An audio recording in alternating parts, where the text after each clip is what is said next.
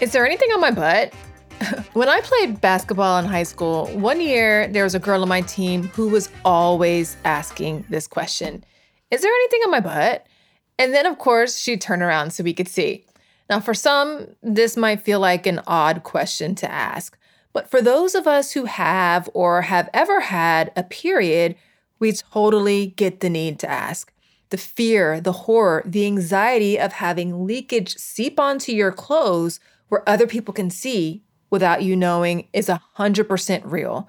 And when you have a period and you also play sports where you're running, twisting, jumping, and all that stuff, the risks of leakage rise.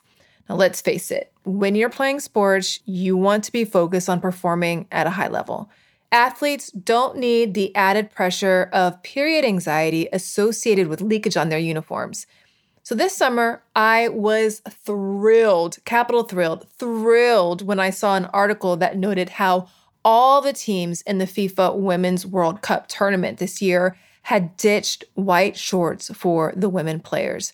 One player for England, Lauren Hemp, told reporters the change was a massive step in the right direction. She added, "We can now feel comfortable when sometimes we might not have been if it was your time of the month."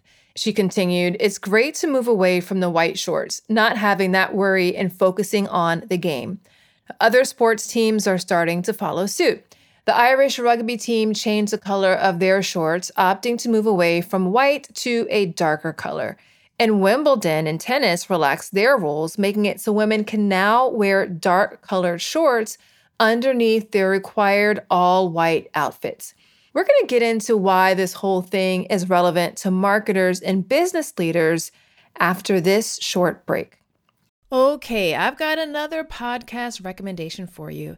It's Latinx in Power, hosted by Thaisa Fernandez. It's brought to you by the HubSpot Podcast Network, the audio destination for business professionals. This podcast features interviews with top-level executives, entrepreneurs, and innovators from Latin America, aiming to demystify the tech industry by providing listeners with insider perspectives and insight from Latin American leaders who have succeeded in their fields. I like listening to this podcast because I like hearing from a broad diversity of voices and hearing from and learning from their experiences. One episode I'm super excited to dive into is the latest one, Lead Generation Journey with Glenville Dixon Jr. Listen to Latinx in Power wherever you get your podcasts. Okay, so this whole thing about changing the uniform in women's sports so they can definitely not wear white but wear dark bottoms is significant because it really just goes to a core principle of having people with lived experiences not only on your team,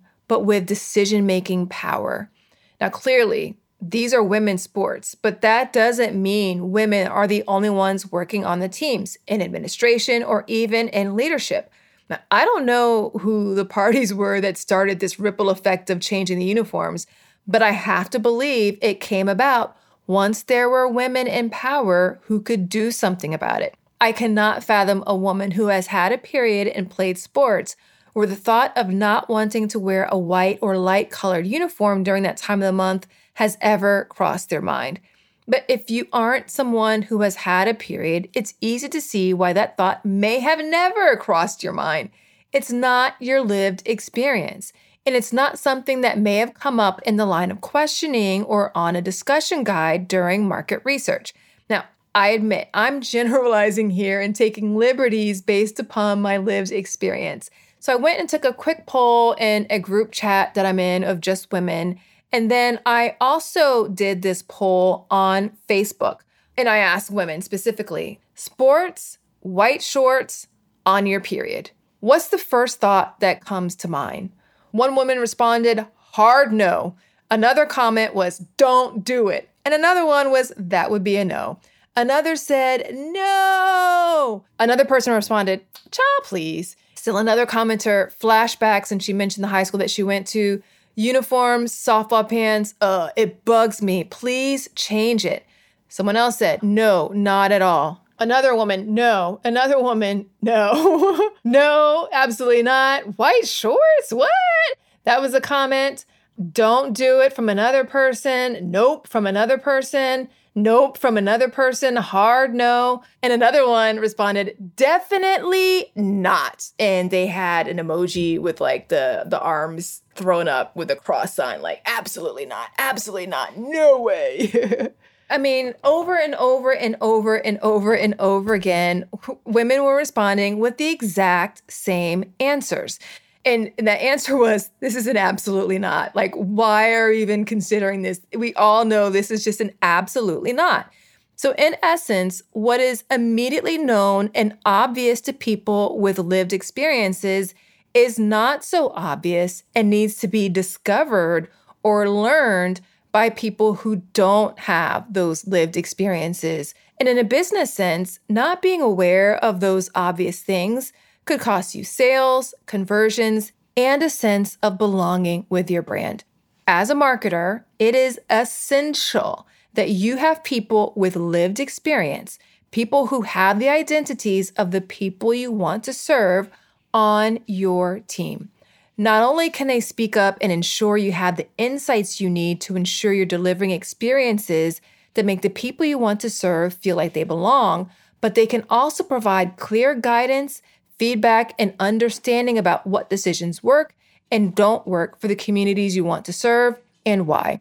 Now, when you don't have people with lived experiences from the communities that you want to serve, when you don't have those identities represented on your team, I'm not saying that you'll never capture those insights, but you leave it up to a discovery and market research process that isn't always designed to capture that form of cultural intelligence. Now, I understand every brand can't go out right now and just change up their personnel. You don't build a diverse and representative team overnight. But what you can do is partner and collaborate with people who are part of those communities as you work to diversify your team. That could be in the form of consultants and suppliers.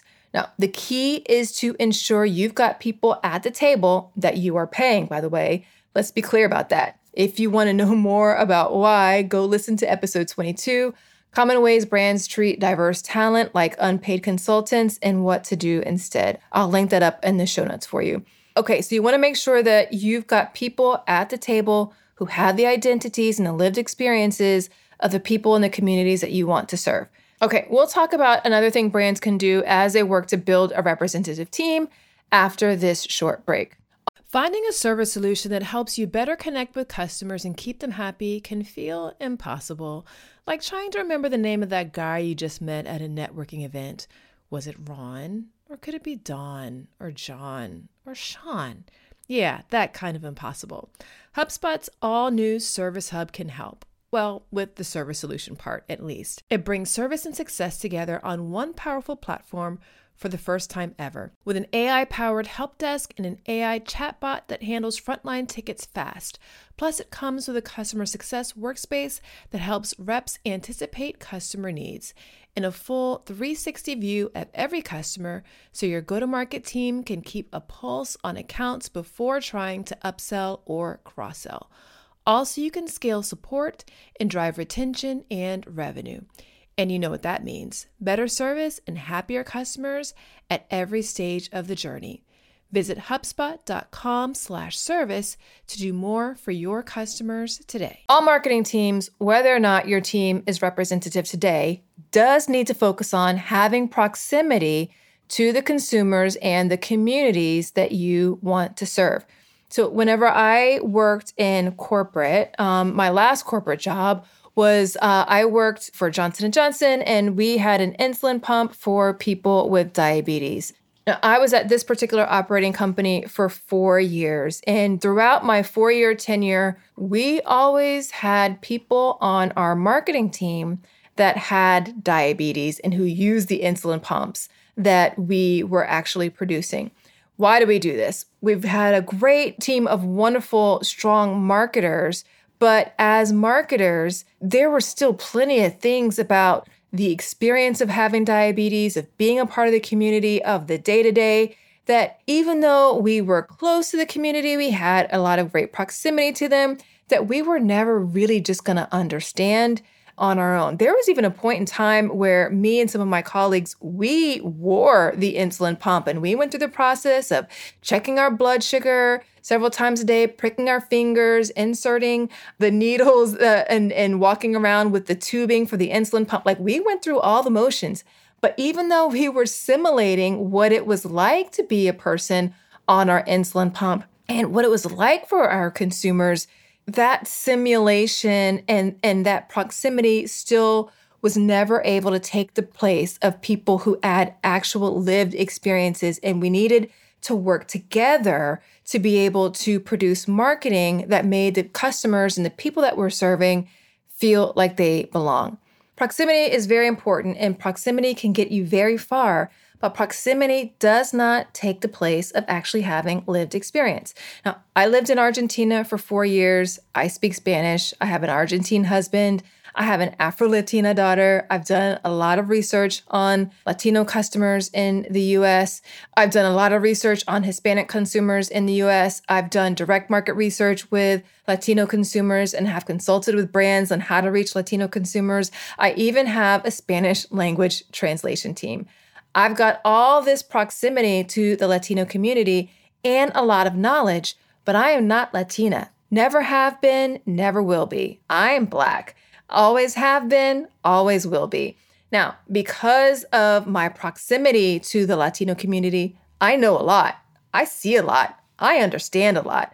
However, there's still a ton that I don't know, and some things I will probably never know because I don't have the lived experience of someone in the community, which means in some instances, there are things I don't even know to ask unless something brings it to my attention that makes me curious. I always recommend that brands take the time to build relationships with people who are part of the communities they want to serve. Spend time with them, learn about them, do market research with them. You will learn tons. And this is especially important for everyone on your team to have a degree of intimacy with the customers that you want to serve. But make no mistakes, even with a ton of proximity, lived experiences are unmatched. You need people on your team to have that cultural intelligence, to have that customer intimacy, and you also need people with lived experiences on your team, working with your team and in leadership on your team. Now, it's not enough to just identify a problem or something that isn't working so well for your customers. People on your team also need to have the power, authority, and safety, psychological safety, to do something about it. Another wonderful reason to have a representative team that includes people with lived experiences who are part of the communities that you want to serve is that it means that you aren't just extracting from a community. A lot of brands, unfortunately, engage in extraction marketing. Extraction marketing is really whenever they target marginalized communities just for the purpose of getting them to buy more of their stuff. They don't care about the community, aren't fully invested in their success, aren't invested in dismantling any systems that keep them oppressed or that make them marginalized. They're just interested in getting sales from that community. No bueno at all. Consumers from underrepresented and underserved communities don't want this either. They are rejecting the brands that are showing up to get the community to invest in the brand with their dollars by buying their stuff, without the brand also investing in relevant and meaningful jobs for people within the community. If you are truly inclusive, having a representative team with people who are part of the communities that you want to serve, that's one very big way that you can demonstrate how inclusive you are. If you want to learn more about extraction marketing and why it is not the business, tune into episode 14. Are you taking more than you give? I'll link it up for you in the show notes. Okay. And perhaps from a brand perspective, what I'm about to tell you is a major reason to ensure you have a representative team. When you have a team that includes people with lived experiences who are parts of the communities that you want to serve, when you have a diverse and representative team, you will produce better work. Jerry Dakin is the global head of media at Beam Suntory. Now, he told me, Jerry was a guest on this show. I'll link up his episode in the show notes. He says, if our industry was more representative, we'd probably produce better work. Matthew Sang, who is also a guest on this show, not once, but twice. I'll link both of those up in the show notes. He is the co-founder of And Humanity, an inclusive marketing agency based in Vancouver. He told me about a Nike commercial that had so much cultural insight baked into it that it made him feel seen, it made him get emotional, and it made him feel like he belonged. It made him want to go out and buy a pair of Nikes. He explained why, noting that a representative team made the ad so powerful. He says, "Never have I seen a Lunar New Year ad really depict exactly the type of customs and traditions that I grew up having. I just felt so seen. You would never, without having that lived experience, you couldn't read that insight and know how to create a script around it." Creative briefs that are filled with insights of the communities you want to serve are a fantastic thing to do. Definitely they are needed, but there's a big difference between bringing to life something that you've read in a creative brief and bringing to life something that you know to be true to your soul because it's something that you've experienced for yourself. Two very different things. If your goal is to be an inclusive brand, having people on your team with lived experiences of the communities you want to serve needs to be a priority. That's it for today's episode. If you like the show, I would so appreciate it if you would leave a rating and a review for it in your podcast player of choice. And also share it with a friend, colleague, and/or your network. It really does go a long way toward helping more people discover the show and for helping more people practice inclusion in their marketing. One other question for you before we leave. Are you getting the Inclusion in Marketing newsletter? If not, really, what are you actually doing? Each week, I send stories, news, tips, and other insights to help you build an inclusive brand that helps you grow, that helps more people feel like they belong, and it's a lot of fun. Go to inclusioninmarketing.com/newsletter to get signed up. I will drop a link to that in the show notes so you can access it easily. Until next time, remember, everyone deserves to have a place where they belong. Let's use our individual and collective power to ensure more people feel like they do. Thanks so much for listening. Talk to you soon.